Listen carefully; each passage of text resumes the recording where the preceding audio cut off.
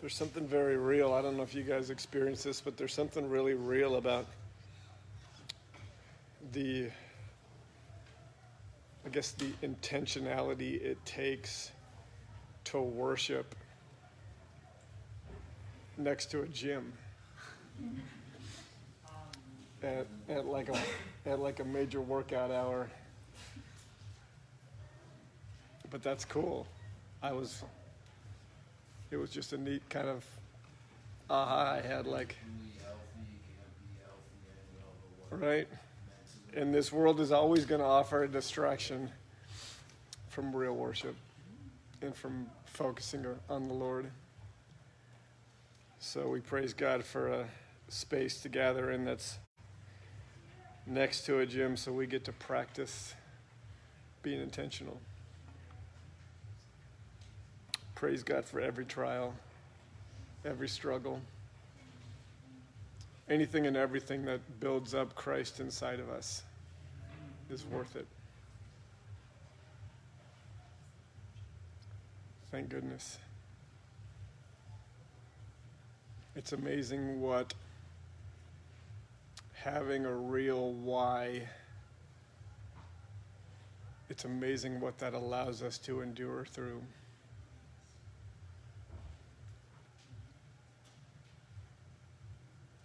Last week I mentioned some observations from a psychologist by the name of Jordan Peterson.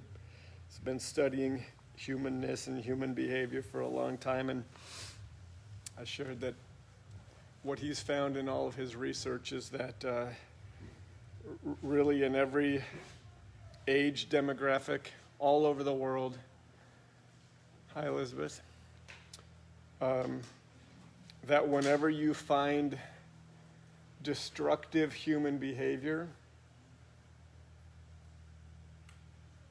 all over the world, in every age demographic, in every socioeconomic class, wherever you find destructive human behavior, things like addiction, abuse, criminal activity, bad marriages, dysfunctional relationships, rebellious kids, all those kinds of things, he says wherever you find that, one of the primary underlying shared roots is what he calls people who are adrift.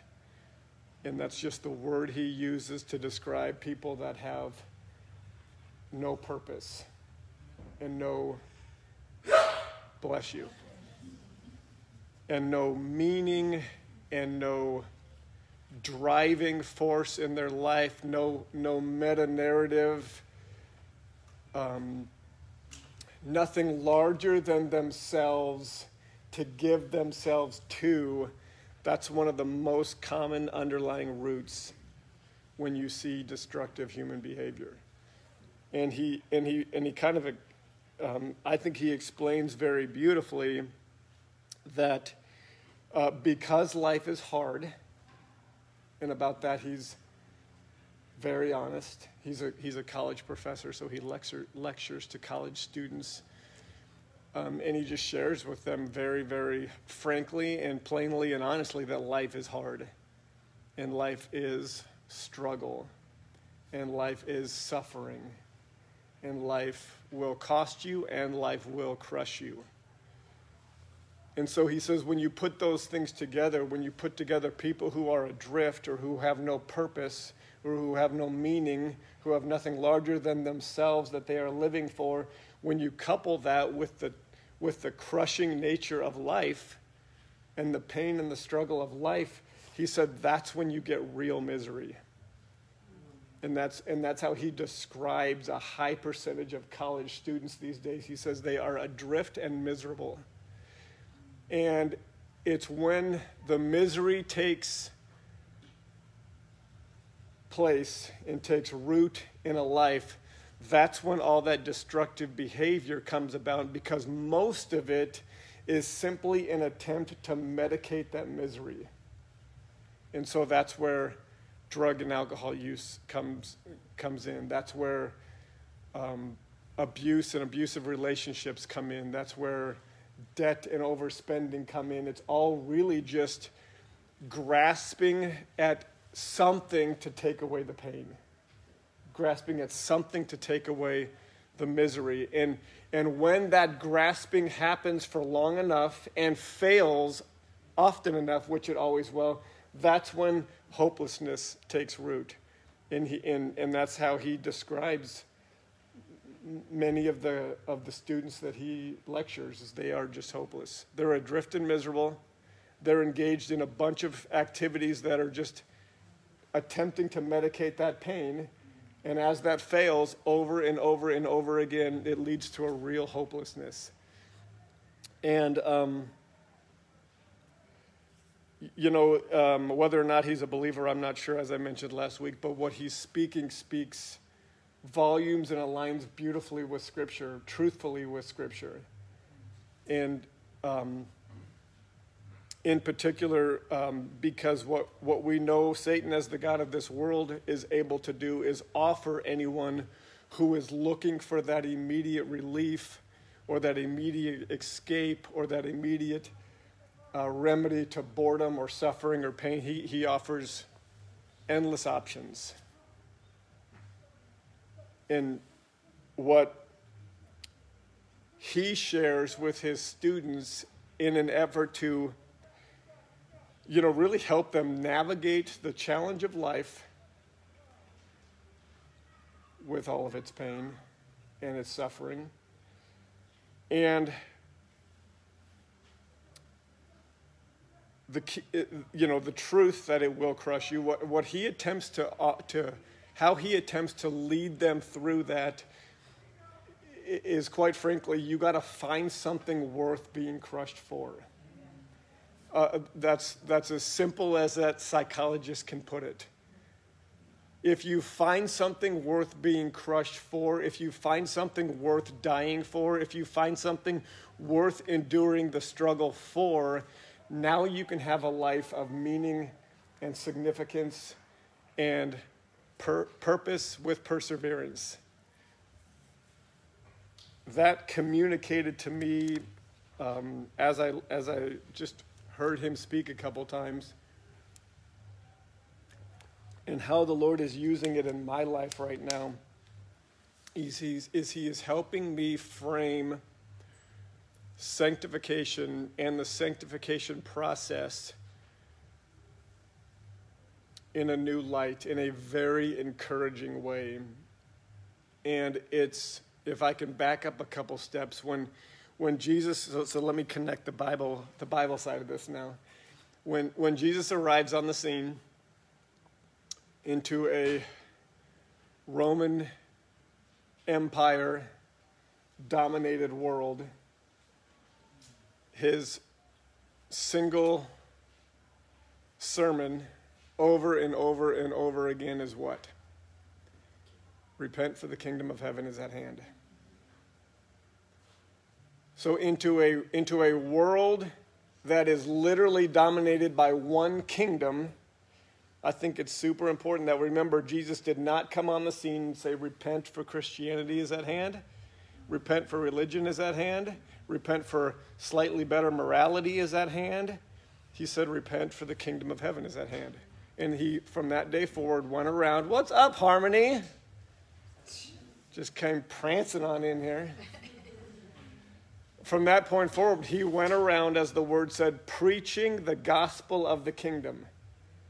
Preaching the good news of the kingdom. Preaching the reality of the kingdom is what? At hand.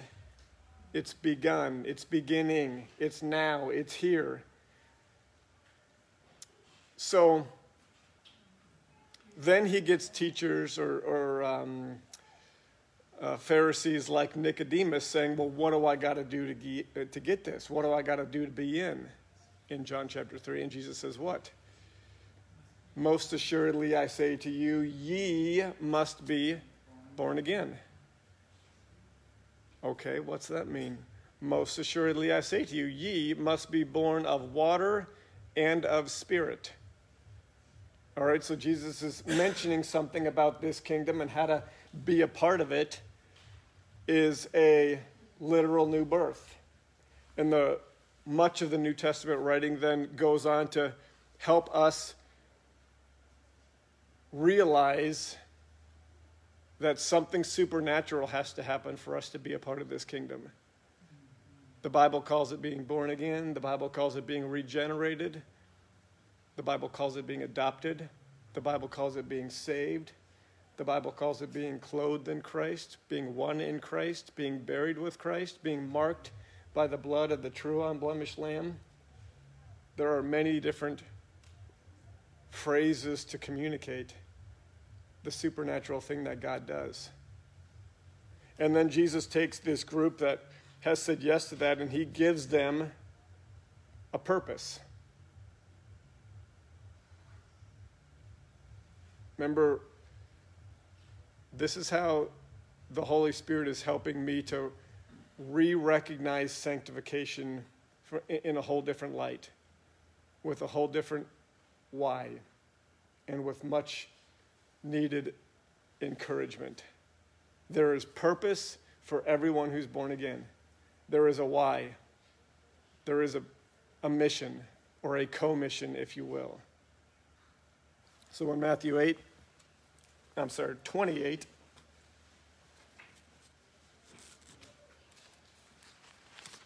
(18 through 20).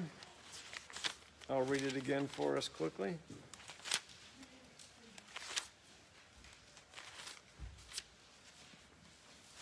I've gotten a couple comments lately, by the way, about the video and about how difficult it is to hear when people read scriptures. So in order to make this as awkward as humanly possible, whenever we read scriptures, especially if it's you guys, I'm going to have you stand up to read it. Okay? That will automatically make you louder and more able to be picked up by the microphone. And unfortunately, what it's going to mean is I'm going to read more, which I'm not very good at, but just bear with me, please. The Great Commission, Matthew 28 in verse 18. And Jesus came and spoke to them, saying, "All authority has been given to me in heaven and on earth. Go therefore and make disciples of all the nations, baptizing them in the name of the Father and of the Son and of the Holy Spirit, and teaching them to observe all the things I have commanded you. And lo, I am with you always, even to the ends of the earth." Now go to Acts chapter 1.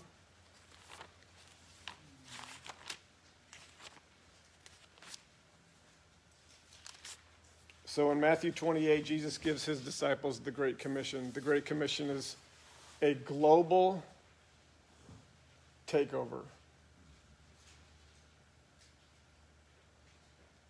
We spent many minutes last week discussing the global nature of this takeover. The kingdom of heaven is going to cover the whole earth. It will accomplish the fullness of the Father's purposes, which is his rule and his reign and his sovereignty, covering the whole earth as the waters cover the sea. Jesus, to that end, has already been given all authority to accomplish that purpose. So when he tells his disciples, go out and preach this to the whole nation, to the whole nations rather, to the whole planet, he means exactly that. This is a global takeover. Interestingly enough, after he says that, one of the next things he tells this same group is to don't go anywhere. You got to wait. Right? You got to wait for what? Something that's been promised. When am I going to get it? In Acts chapter 2. But let's go back to Acts chapter 1. And someone please stand and read for us Acts chapter 1, verses 4 through 8. This is prior to the Spirit being given, just prior to the Spirit being given, but after the Great Commission has already been handed out. What is the Great Commission? It's the why. Listen to me, saints. What is the Great Commission? It is the ultimate cure to ever being adrift. It is the only and final remedy to ever being adrift. The Great Commission is. Go ahead, Barbara. While he was together with them, he commanded them not to leave Jerusalem, but to wait for the Father's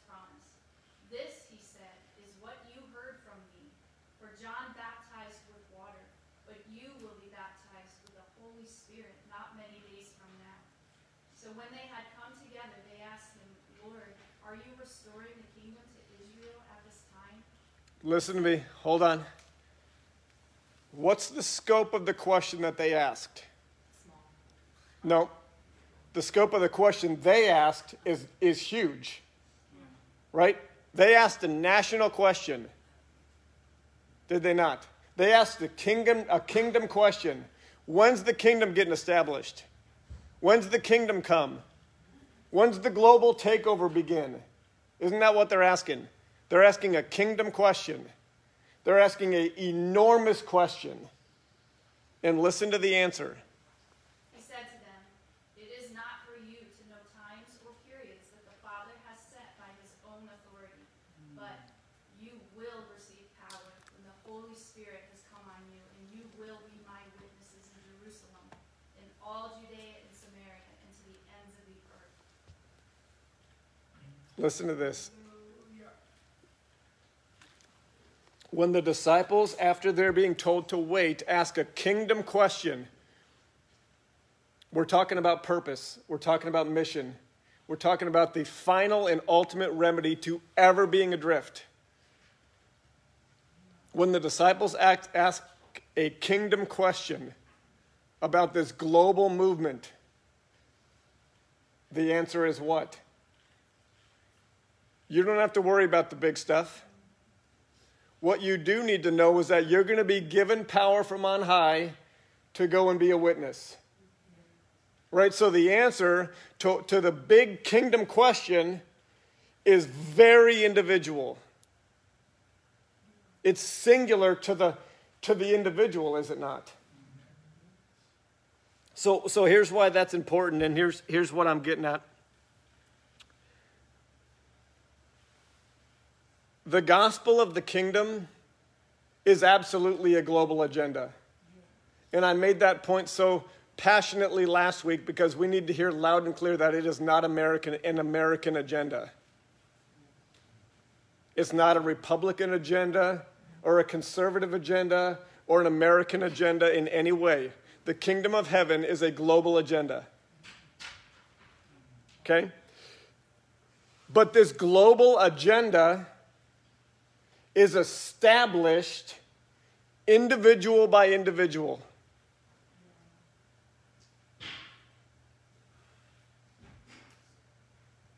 The kingdom of heaven is a global takeover. The global rule and reign of the true King of Kings and Lord of Lords. But that global rule and reign of the true King of Kings and Lord of Lords is established one individual at a time.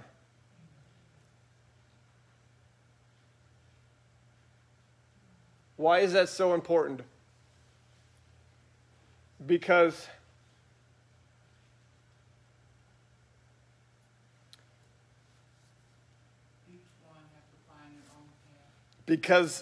all authority in heaven and on earth has been given to Christ. Has it not? We could read another dozen passages like we did last week, but I think we got the point. He has already been given authority over the heavens, the earth, and under the earth. Over every throne, every dominion, every authority, every principality and power. His name above every name in this age and the age to come. He says in the Great Commission, all authority has been given to me. He already is ruler over every king of the earth. He already is Lord of Lords and King of Kings. Are we all in one accord there? Okay, so because that is the truth, he already is there. He is waiting presently. Right? Hebrews chapter 11. After he committed one sacrifice, made one sacrifice, perfecting forever those who are being made perfect, he went and sat down at the right hand of the Father. And now he is waiting for his enemies to be made his footstool. Right? He is waiting. He is waiting for what? His enemies to be made his footstool. He is already ruling and already reigning and already has authority. So how does that rule and reign cover the whole earth as the waters cover the sea? Well, Jesus said it. You're going to be given power from on high as an individual to allow this rule and reign to be present in your life. And when you do that, you will testify to the whole world that this is all real. And forget about ever being able to do that on your own. So do not leave the upper room. Because this is not human effort. And this is not human agenda. And this is not human platforms or human policies. And why do I say it that way? Because abortion, saints, will not end because we have a more pro-choice president. Abortion will end when fornication stops. Listen to me.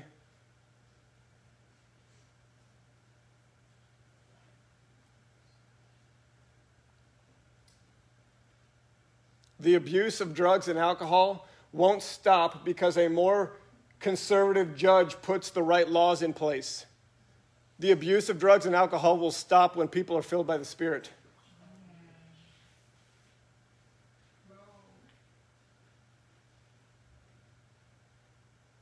And biblical marriage and biblical sexuality and the biblical family unit, guys, that is not under attack because of political platforms.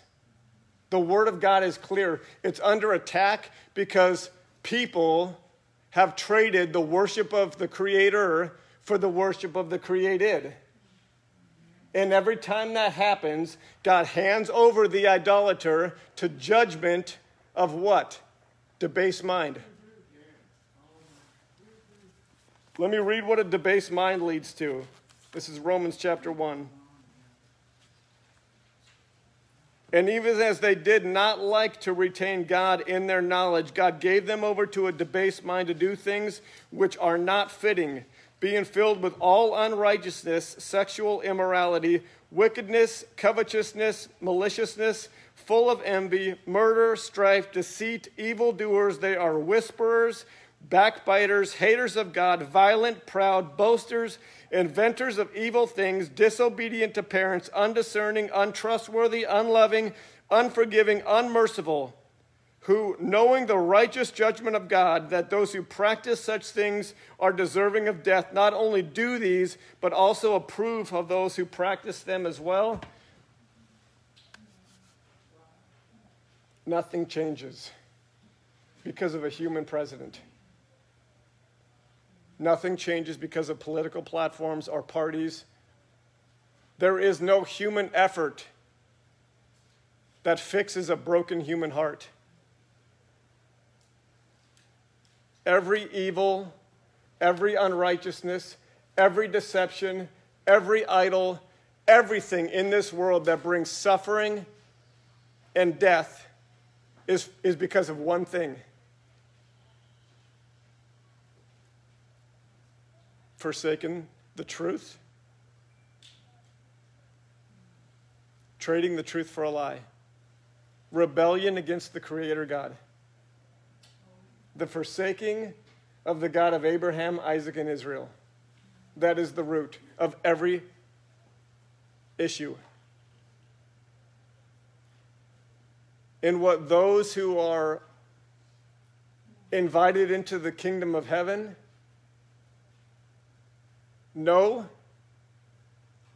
is that the only cure, the only solution, the only salvation there is a heart transplant. Divine, supernatural.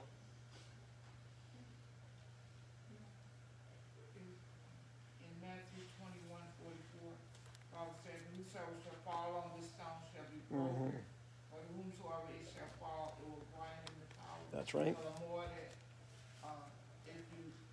if you choose to not commit or submit to what the Holy Spirit is telling you to do, all you're doing is opening a door That's right. in your own life. And that in turn impacts other lives. Just depends. And that's why Elijah told him, how long will you halt between two opinions? That's right. You're going to either serve this one or you're going to serve You the cannot other. serve both. You can't serve. God on this side of the river, God on that side of the river. Yeah.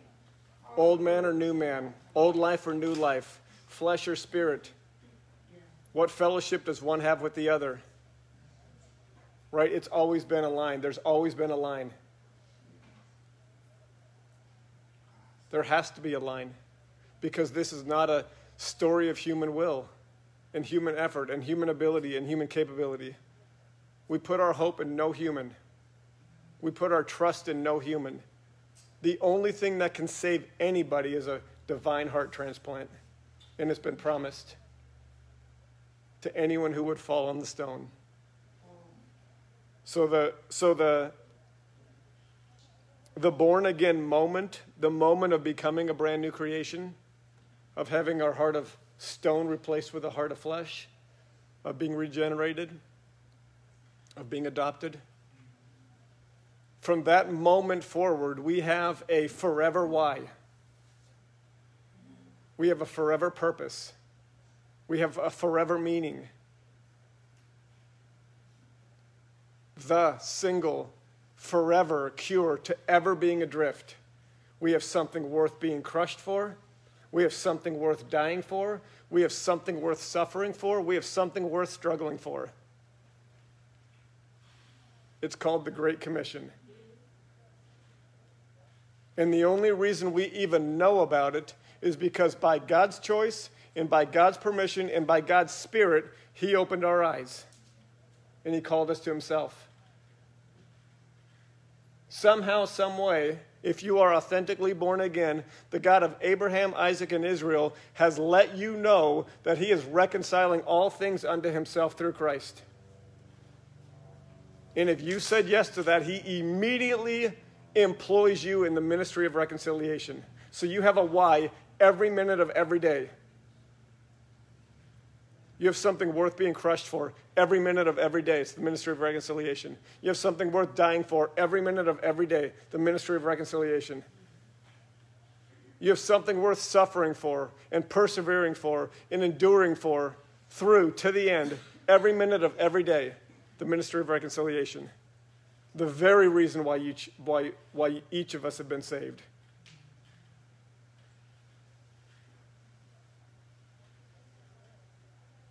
Beautiful. Thank you, God, for new encouragement, for new fire. I feel chains breaking.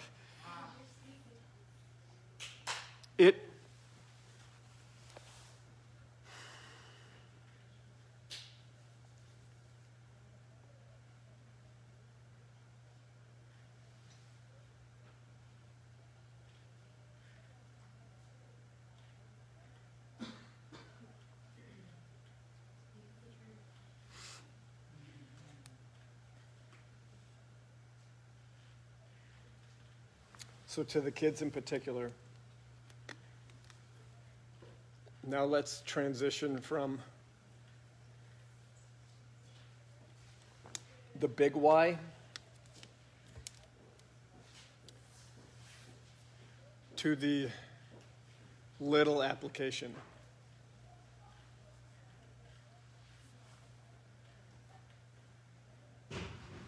The big why to the little application. What's the big why? The kingdom of heaven. The global takeover. The establishment of the rule and reign and absolute sovereignty of Christ over every living thing. The ways of God, the truth of God, the commandments of God, the statutes, the judgments, the precepts, everything that comes from the throne being established on the earth. That is the big why. But how do we transition from understanding that big why and having that big why be our remedy from ever having a moment of adriftness, ever having a moment without purpose or without why or without passion for what gets us up every day? How do we transition from understanding the big why to what does it mean every day, practically? And for that, I'll go back to Jordan Peterson because I think he does a pretty beautiful way of making that step. He says,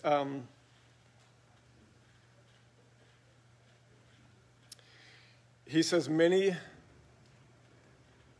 college students seek to find purpose by jumping onto giant global social and political issues such as the global environment. And they get fired up and passionate about protesting the destruction of the globe when, in his words, they can't even keep their own dorm room clean. And he goes on to say, people who don't have their own houses in order should be very careful about going out and protesting and reorganizing the whole world. And this is where I'm praying that there is conviction amongst the body of Christ, because there is a lot of, it's very easy to jump on political bandwagons for political purposes, even ones that align biblically. That's easy. But to keep our own house clean, that's a whole different thing. To keep our own camp clean, a whole different thing. And this is sort of how the Lord convicted me of it. This has been a very challenging last 2 weeks for me. There's been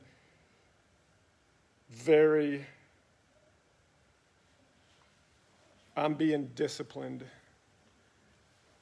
in expensive ways right now, and I'm grateful for it. And even for me to stand on this pulpit and share this truth is way easier than living it.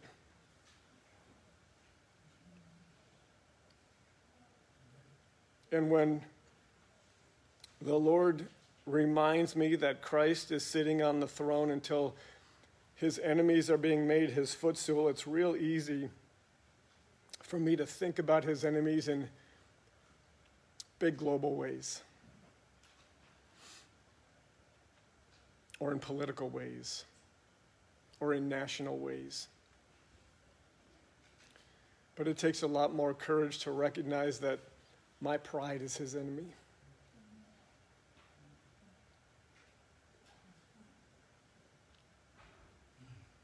And my greed and my selfish ambition is his enemy.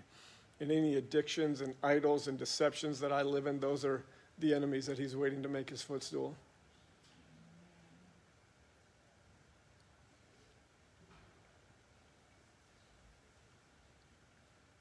What makes me love Matthew 7 is to judge not, that ye be not judged, for what judgment ye judge, ye shall be judged, and what measure ye meet, it shall be measured to you again. And why behold aside the mote that is in thy brother's eye, and considerest not the beam that is in thine own eye? How would I say to thy brother, let me pull the mote out of thine eye? That's right. And behold, the beam is in thine own eye. Thou hypocrite, first cast the beam out of thine own eye, and then thou shalt see clearly to cast the mote out of thy brother's eye. Amen. So, you know, How do we make a global takeover a daily mission? here I am. So, By recognizing that Christ is putting the sin in my life under his rule. oh, see. The idols in my life, the deceptions in my life. I don't have to worry about when the kingdom is coming. Jesus told the disciples, you don't need to worry about that. You don't need to worry about the global environment. You just keep your own dorm room clean. You don't need to worry about powers and principalities and kings and rulers and presidents and parties. I'm asking to be Lord in your own house.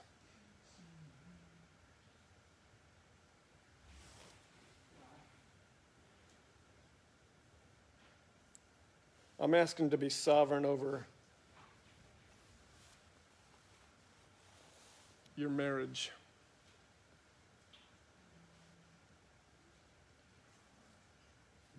And over your finances.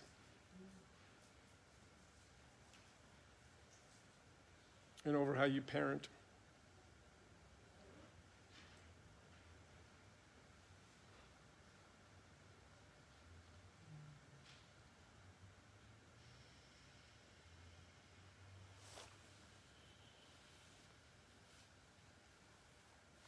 So when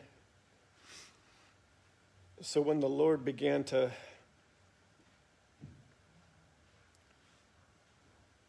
start us on this revelation, if you remember, this is about building togetherness. And this came as an outflow of Tabernacles this year. And what the Lord was teaching me was that there's a level of unity that is available that we've not yet experienced. There's a level of oneness and trust and commitment and love that's being offered. And he put right in the middle of that offering this understanding that sanctification and the ongoing process of sanctification is probably the primary way in which that togetherness is achieved or taken hold of. And I still remember that the morning that all this was coming to me, I felt like the Lord gave me, like, I think I even shared with you guys, like four messages. And it's been even more than that. But there was some clarity in that initial download that this teaching about sanctification was going to focus on a very key moment. And that key moment is when sin is being exposed. And how in that moment, when sanctification as a process is being embraced, that there will be at least 3 players involved. My role specifically as a pastor, the role of this congregation, and then the response of the individual. And it was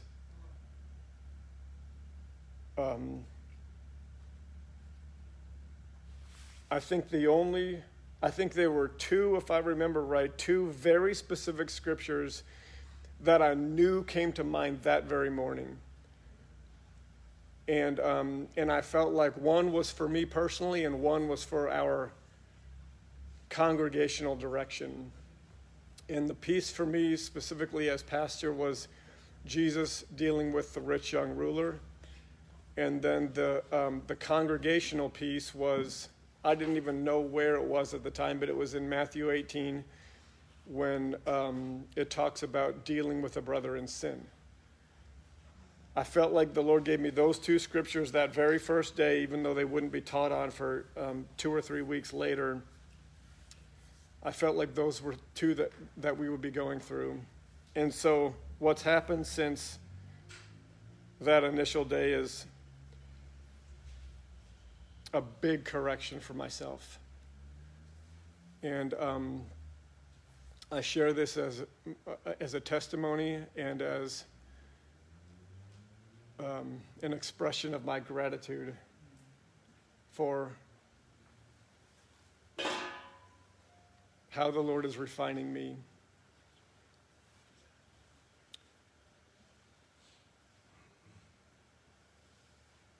When Jesus is dealing with the rich young ruler, we all remember how that story plays out. He comes to Jesus and says, what must I do to inherit eternal life? Jesus says, you know the commandments. He lists a few of them. The guy says, yes, I've been doing those since I was a boy. And Jesus, in the specific verses, Mark 10:21, the text says, Jesus looked at him, loved him, and then said, here is the one thing you lack. And what I've always known my role to be as pastor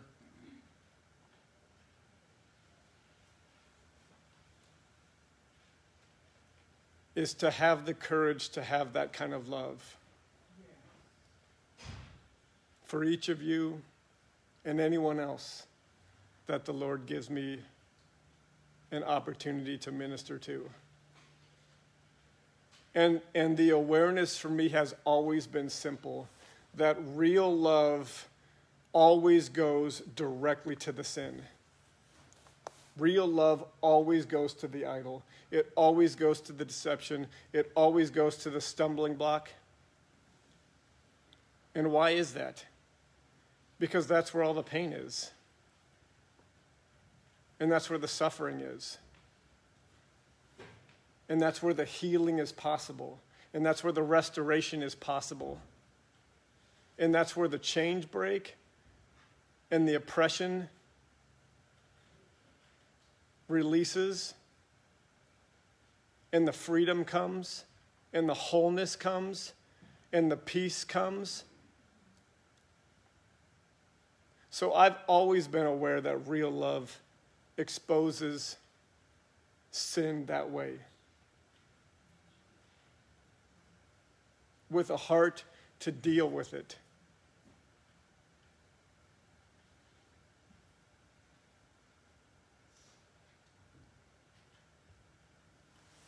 And one of the reasons that I've known that that's where God has called me to be, well, there's two really. He's been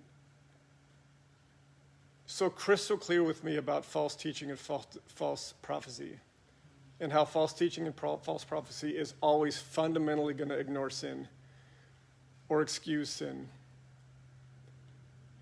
which is to lead, to use a Deuteronomy 13 quote, to lead anyone to a God that they do not know. And I've been very diligent against ever leading in that way, leading in a way that would excuse sin, leading in a way that would ignore sin, leading in a way that would turn a blind eye, out of a recognition that real love wouldn't do that, and out of literally a legitimate fear on my own part of never, ever wanting to cross that line. And one of the reasons I have that line so clearly in my mind is because I've seen church leadership ignore that line over and over and over again. And I've seen sin ignored over and over and over again. I've seen when the rich young ruler is told, go and sell everything, and then they begin to walk away, I've seen the pastor turn the commandment around, or water the commandment down, or decide the commandment isn't for them, or isn't for now, or whatever excuse it was to try and cause that person to not leave. And I've seen it so often, and I've seen the compromise that it causes, and how it just infects a church and spreads. And what I've done is I've swung too far in the opposite direction to say, well, when I bring the truth, if that offends, and if someone walks, goodbye.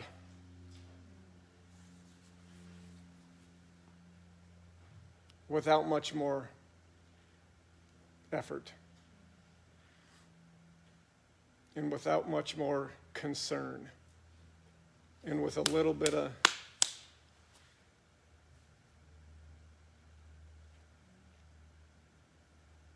and what I recognize is that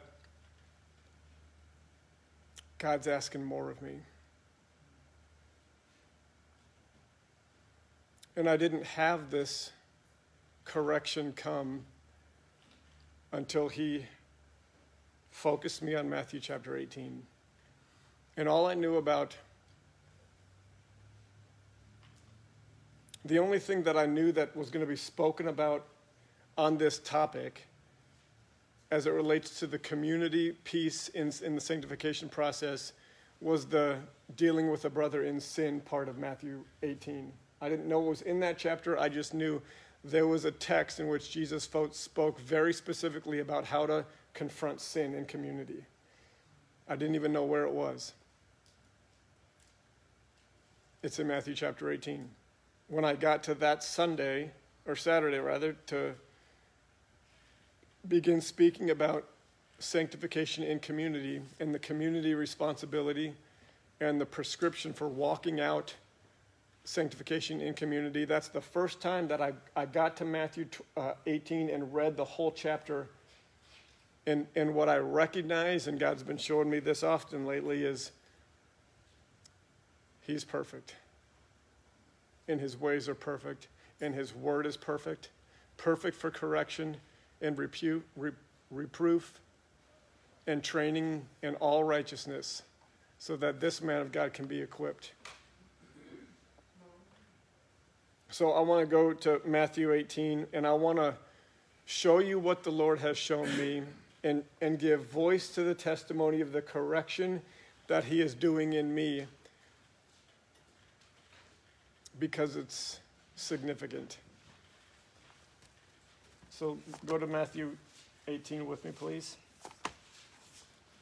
Actually, before we get to Matthew 18, put your finger in Matthew 18, and then flip with me quick to Matthew chapter 5.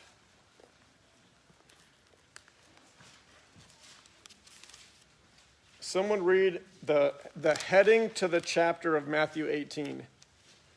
What's your Bible say? Okay, everyone see that?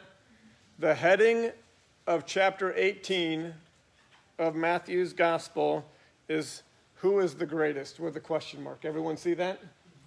This is because the disciples were asking that very question, which is interesting because a short time earlier, Jesus very specifically spoke about greatness in the kingdom. All right, so hold your finger there, go to Matthew chapter 5, and someone please read verse 17 through 19. Matthew 5, 17 through 19. Standing up, please. I'll read. Thank you. Don't misunderstand why I have come. I did not come to abolish the law of Moses or the writings of the prophets. No, I came to accomplish their purpose. I tell you the truth, until heaven and earth disappear, not even the smallest detail of God's law will disappear until its purpose is achieved. And 19, please. So, if you ignore the least commandment and teach others to do the same, you will be called the least in the kingdom of heaven. But anyone who obeys God's law and teaches them will be called great in the kingdom of heaven. Okay, so Jesus right there just very clearly established how greatness in the kingdom is taken hold of. It's by what? Obedience. What does God value? Obedience. What does God desire? Obedience. What pleases God? Obedience. Why is this important? Because there's a global agenda for the rule and reign of the God of Abraham, Isaac, and Israel to cover the whole earth as the waters cover the sea. That will be realized in the end. Revelation 21 and 22 is quite clear about that. Right? But the kingdom of heaven is at hand. So we have an opportunity to walk in all of God's ways here and now, and that is how greatness in this global agenda is taken hold of. So Jesus has already answered the question that they are asking. So when they ask the question, we should probably be able to speculate something about his answer, right? It's probably going to be obedience related. Does that make sense? Does it make sense that when the disciples ask who's going to be the greatest in the kingdom, is Jesus likely going to talk about obedience? Probably. If Jesus is going to talk about obedience, is Jesus likely going to talk about sin? Yes, because sin is lawlessness, and lawlessness is the breaking of God's commandments. So you can't talk about obedience really without talking about sin. They're going to go hand in hand often, right? So Jesus is getting ready to unpack a very clear teaching, which with each of the teachings in this chapter, they're all totally connected. They're all literally communicating the same thing, and I praise God that he's opened my eyes to this truth, to rightly divide the word in this area, to bring about a correction in me that was necessary, a refinement in me that was necessary. I praise God for it. Listen to what he says. We read most of this, so I'm going to just kind of paraphrase it. He begins with basically saying, first of all, you got to be converted. Why? Because unless your righteousness surpasses that of the Pharisees and Sadducees, you can't even enter the kingdom of heaven, right? Because no one is justified by works of the law. So he makes it very, very clear this is not obedience for the sake of justification. Does everyone understand what I'm saying when I say that? Because if you don't understand what I'm saying when I say obedience is not about justification, you could very easily hear a wrong gospel coming out of my mouth. I am never, ever, ever, ever, ever talking about obedience to the law for the sake of justification. I'm talking about sanctification. Okay, so he makes it very clear before you even start to obey, you got to be converted. What's that mean? You got to be born again. You got to be adopted. You got to have your heart of flesh stone removed with a heart of flesh. And on that heart of flesh, the law of God is going to be written on it. You got to have the Spirit of God put inside you, and that very Spirit will move you to keep my commandments. Jeremiah 31, Ezekiel 36. The very heart of the new covenant. Right? So he's saying, first of all, that has to happen. Then once that happens, the obedience piece starts. And how important is the obedience piece? Well, he says very clearly, if you take any of mine, anyone that belongs to me, and you begin to teach them to disobey, or you begin to teach them to sin, what's the penalty? Severe. Why? Because that's false teaching and false prophecy. That's leading people to a false God or a false Jesus. And it's happening all day, every day. He's being super clear. Okay?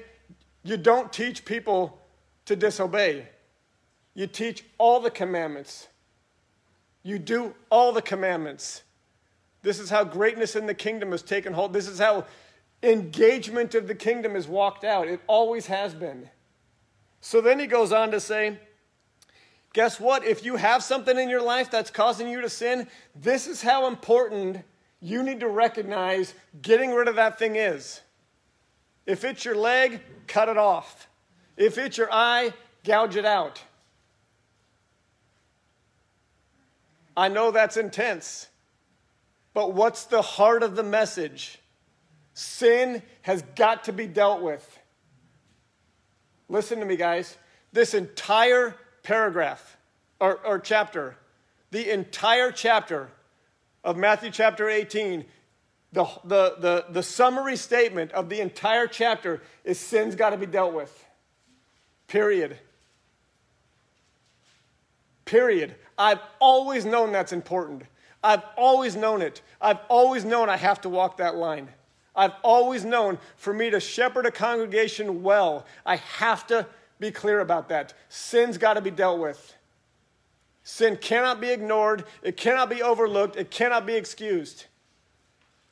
Real love goes to the offense, goes to the breach, goes to the lie, goes to the counterfeit. And does what? Cut it off. Prune it. Deal with it. Correct it. This is literally what sanctification is all about. This is the moment that the Lord has been teaching us, going all the way back to the week after Tabernacles. This key moment in the journey that if the Spirit of God is inside of you, you will be led to have over and over and over and over and over again. When your life and my life and something in it contradicts the Word of God and the ways of God and the truths of God and the commandments of God, when that happens, something's got to get exposed so it can be dealt with.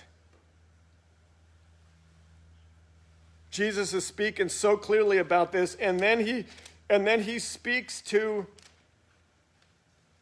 by a parable to what's at stake and why it's so important.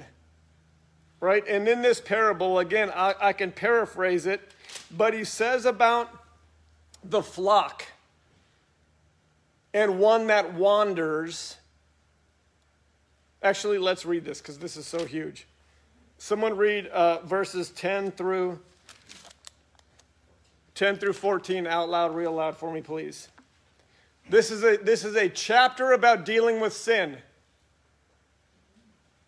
This is a chapter about dealing with sin. Go ahead, Michael. Take heed that you do not despise one of these little ones. For I say to you that in heaven their angels always see the face of my Father who is in heaven.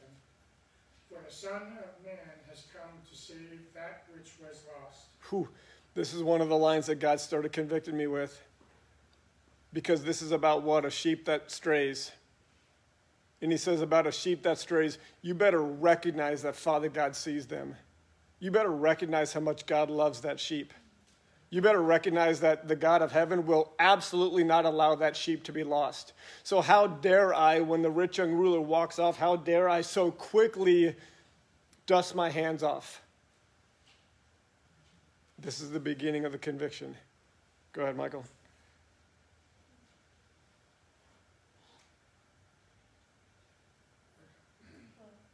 What do you think?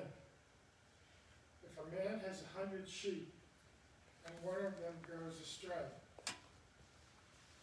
does he not leave the 99 and go to the mountains to seek the one that is straying? And if he should find it, assuredly I say to you, he rejoices more over that sheep than over the 99 that did not go astray. Even so, it is not the will of your Father who is in heaven that one of these little ones should perish.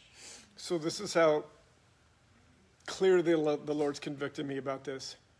He says to sit with the 99 because we all are in agreement, because we're all walking it out, because we're all staying the course. He says to stick with those 99 and ignore the one that's straying is literally playing church. Because real love starts with this one thing you lacked. Real ministry starts with this is where Satan's having a heyday. Does that make sense? So to sit with the ones that are safe, to be comfortable with the ones that are safe, is to literally like ignore real ministry, especially from a shepherd's role. And part of the revelation or the conviction came to me as I started to get my head around, holy cow, it's actually my job to go get the one that's hurting. It's my job to go get the one that's stuck in sin. Not to excuse the sin, and never, ever, ever to widen the path or allow them to justify it, but I got to go get them. You got to go get them. We got to go get them. And I got to thinking about this trend in modern Christianity towards the mega church. And I was like, if this is the pastor's role, is to recognize in a congregation when someone's getting attacked. Recognize in a congregation when sin is eating someone's lunch. And go get them. By doing what? Exposing the sin. confronting the sin, calling it out, dealing with it, being real, being honest. If that's a pastor's job, how many mega church pastors are able to do that for congregations of thousands of people? It literally cannot be happening. And as I was sitting in my chair having that thought, God literally said to me, if you don't go do that, you're no different. And this is no different. Wow, what a conviction.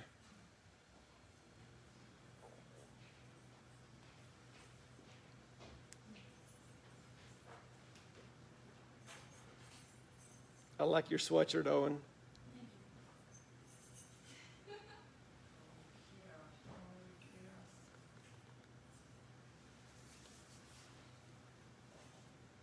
And when that sin is exposed, saints, listen to me.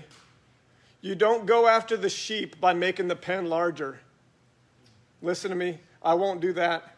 I won't go after the sheep by making the path wider. I won't go after the sheep by justifying sin, excusing sin, showing mercy to sin in any way. I'll go after the sheep out of mercy, but it will only be to restore them. It will only be to bring them back into the very, very narrow path. But when they come back and when that restoration happens, what? God gets gloried. God gets his way. Parties in heaven happen. How much more important, that's where he convicted me. Don't play church. Deal with sin. The enemy came to destroy the works of the enemy. So stop playing church and go after sin. So right out of that teaching, then we get super specific, actual instruction on how to deal with sin. Isn't Jesus' teaching perfect? If you rightly divide it, if you see it in its context, and if the Lord opens your eyes to it, it's so perfect. Immediately, when you go, what does it look like to go after the one that's gone? You expose the sin. You say this one thing you lack. You say, dude, this is an idol in your life. Amazing. You do it in person, face to face. And if they won't listen to you, you grab someone else and do it.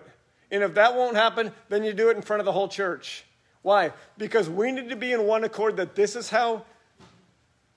the level of violence that this congregation will bring against sin and the enemy. Because that's love. And that's real ministry, and that's real church. I had dinner with Diane on Thursday night or Wednesday night, kind of unpacking some of this, and I literally said, I feel like real ministry is just getting ready to begin. Yep.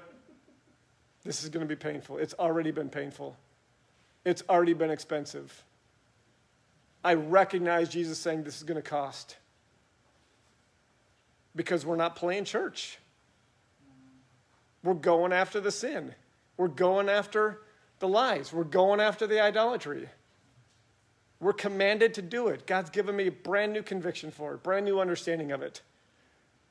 I no longer have to fear widening the path to go after a sheep that's straying. That's the clarity he's given me.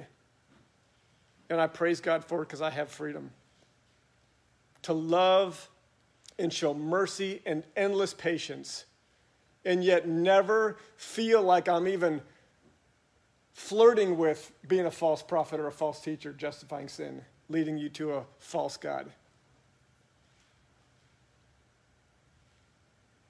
And if you can't tell, I'm grateful for that, and I'm excited about that. And then the explanation point on the end of it is the parable that as I read chapter 18 15 times, I never got to it. How stupid. How crazy of me to never get to the parting shot. Because the parting shot gave me perfect clarity on why this is possible. On how do I fix my heart the right way to constantly be willing to go after the sheep that strays. And what's the parable teach? Forgiveness. Why? Because God freaking did it for you. And does it for you over and over and over and over. How many times? 7? Nope. 7 times 7. Nope. Endless times. God's mercy and patience for you, Eric, has been never ending. So how dare you lose patience with someone that only comes to church once a month?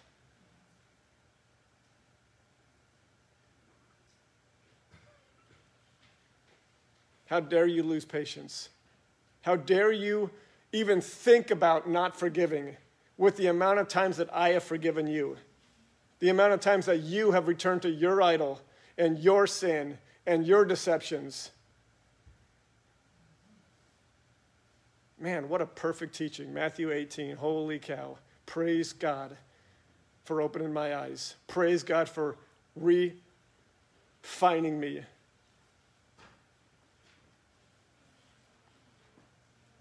So here's what you're going to get from me, saints.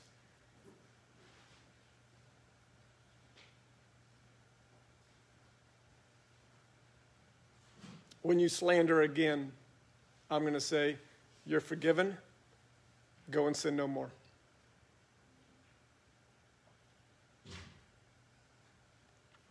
And when you get drunk again, I'm going to say, you're forgiven. Go and sin no more.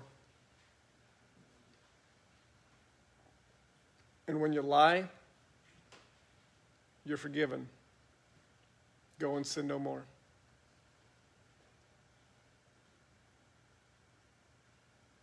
And when I see any of you out where you don't belong,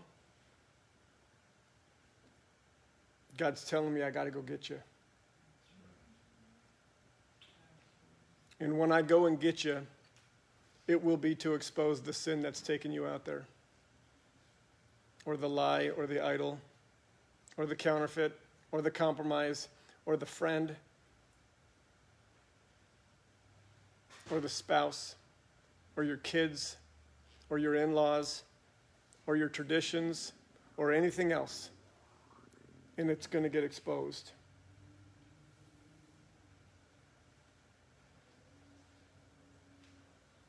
And Matthew 18 gives each of us permission as brothers and sisters of this family to do that for each other. That's real ministry. That's a real congregation. That's a real community in which, first and foremost, Jesus is ruling and reigning. And as a direct outflow of that, his enemies are being made his footstool daily. Wow. The works of the enemy destroyed daily. The chains being broken daily. The hopelessness and bondage and conflict and strife just getting destroyed. And I called this out. Before I even knew it, I called this out. Literally believe I said something like, I'm declaring war on sin. Wow, a lot has happened since then. Because that's a big, in the spirit realm, that's a big statement. And so here's what I recognize, saints, and here's how I leave us today. Much is being exposed right now. Deep roots, deep idolatry, deep decisions, crossroads. It's all getting exposed, and it's going to continue to get exposed. And going back to the very beginning of this revelation, what the Lord is saying is how we respond in this moment is either going to bring about a supernatural unity or it's going to divide.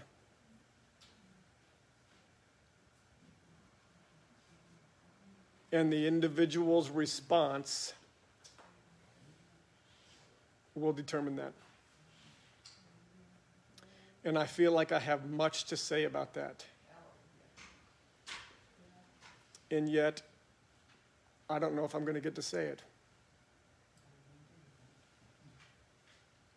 Which is really interesting to me. I'm curious to see what the next couple of weeks look like. Because I'm having surgery on Tuesday.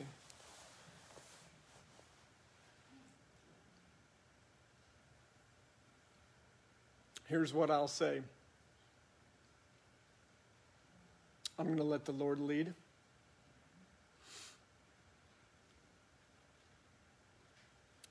And if I can prepare sober and deliver sober, I will. If I can't, I won't speak. If I can't speak, my guess is that the Lord is calling every one of you to himself to begin asking the question, do I really want to take this journey? Am I willing to live that real and raw and exposed in community?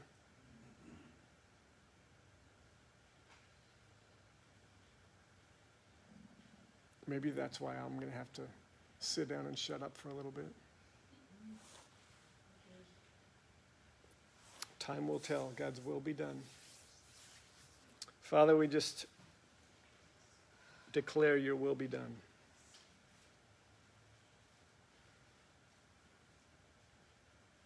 We prophesy out loud that your will be done.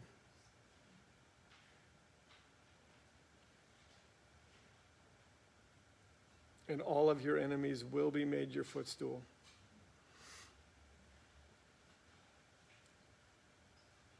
And you will tread the winepress of the fierceness of the anger of God Almighty, subduing the nations,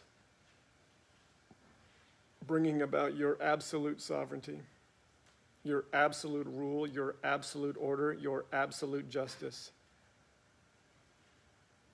And I praise you, Father, that you are giving us encouragement today to embrace that now and here in our own lives every day. Would you just encourage us in our inner man to recognize the beautiful struggle of sanctification, the beautiful crushing of surrendering our whole life to you.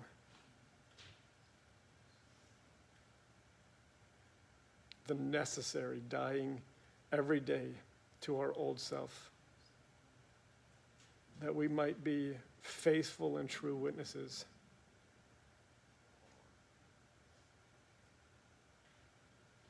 We praise you, God, for our new hearts, and we praise you, God, for your Spirit, without which this is absolutely impossible.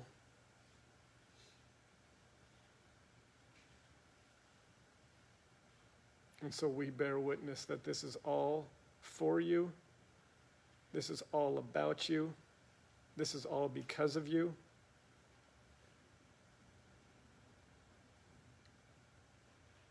And I pray that by your Spirit you would guide everyone in this congregation with their right next step. In Jesus' name, amen.